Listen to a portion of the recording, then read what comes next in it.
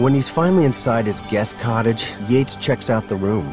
Balinese fabrics on the bed, exotic shells on the teak dresser and nightstands, a longboard for the 8-foot swells on the reef, and a TV.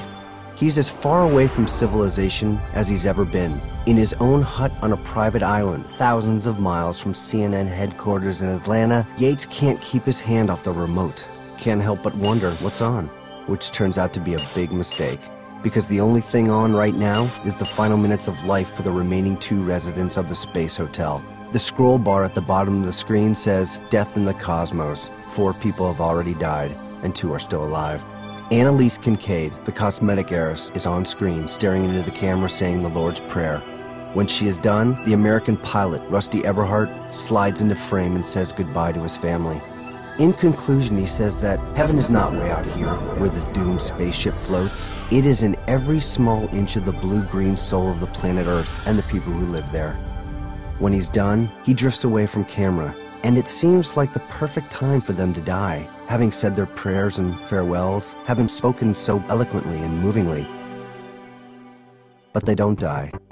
Annalise Kincaid starts to sob off camera, and then she begins to scream. Then Yates hears the pilot, Rusty Eberhart, tell her to please stop. She's using up all the oxygen. And Annalise Kincaid, she tells Commander Rusty to go fuck himself. On live TV, everywhere, even Fiji. She tells him to do her a favor and use his last breath of air to fix the fucking oxygen generator or go ahead and die. And don't think I'm gonna strap you neatly in your seat with your hands peacefully folded like you did for the others, she tells him, because that's not my job. A while later, after maybe 5 minutes of silence, Annalise Kincaid gets back in front of the camera. She has fixed her eponymous makeup and seems to have calmed down.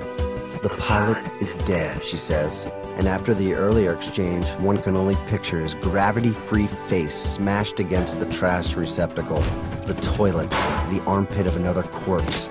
Then Annalise Kincaid unfolds a piece of paper and begins to read her last will and testament.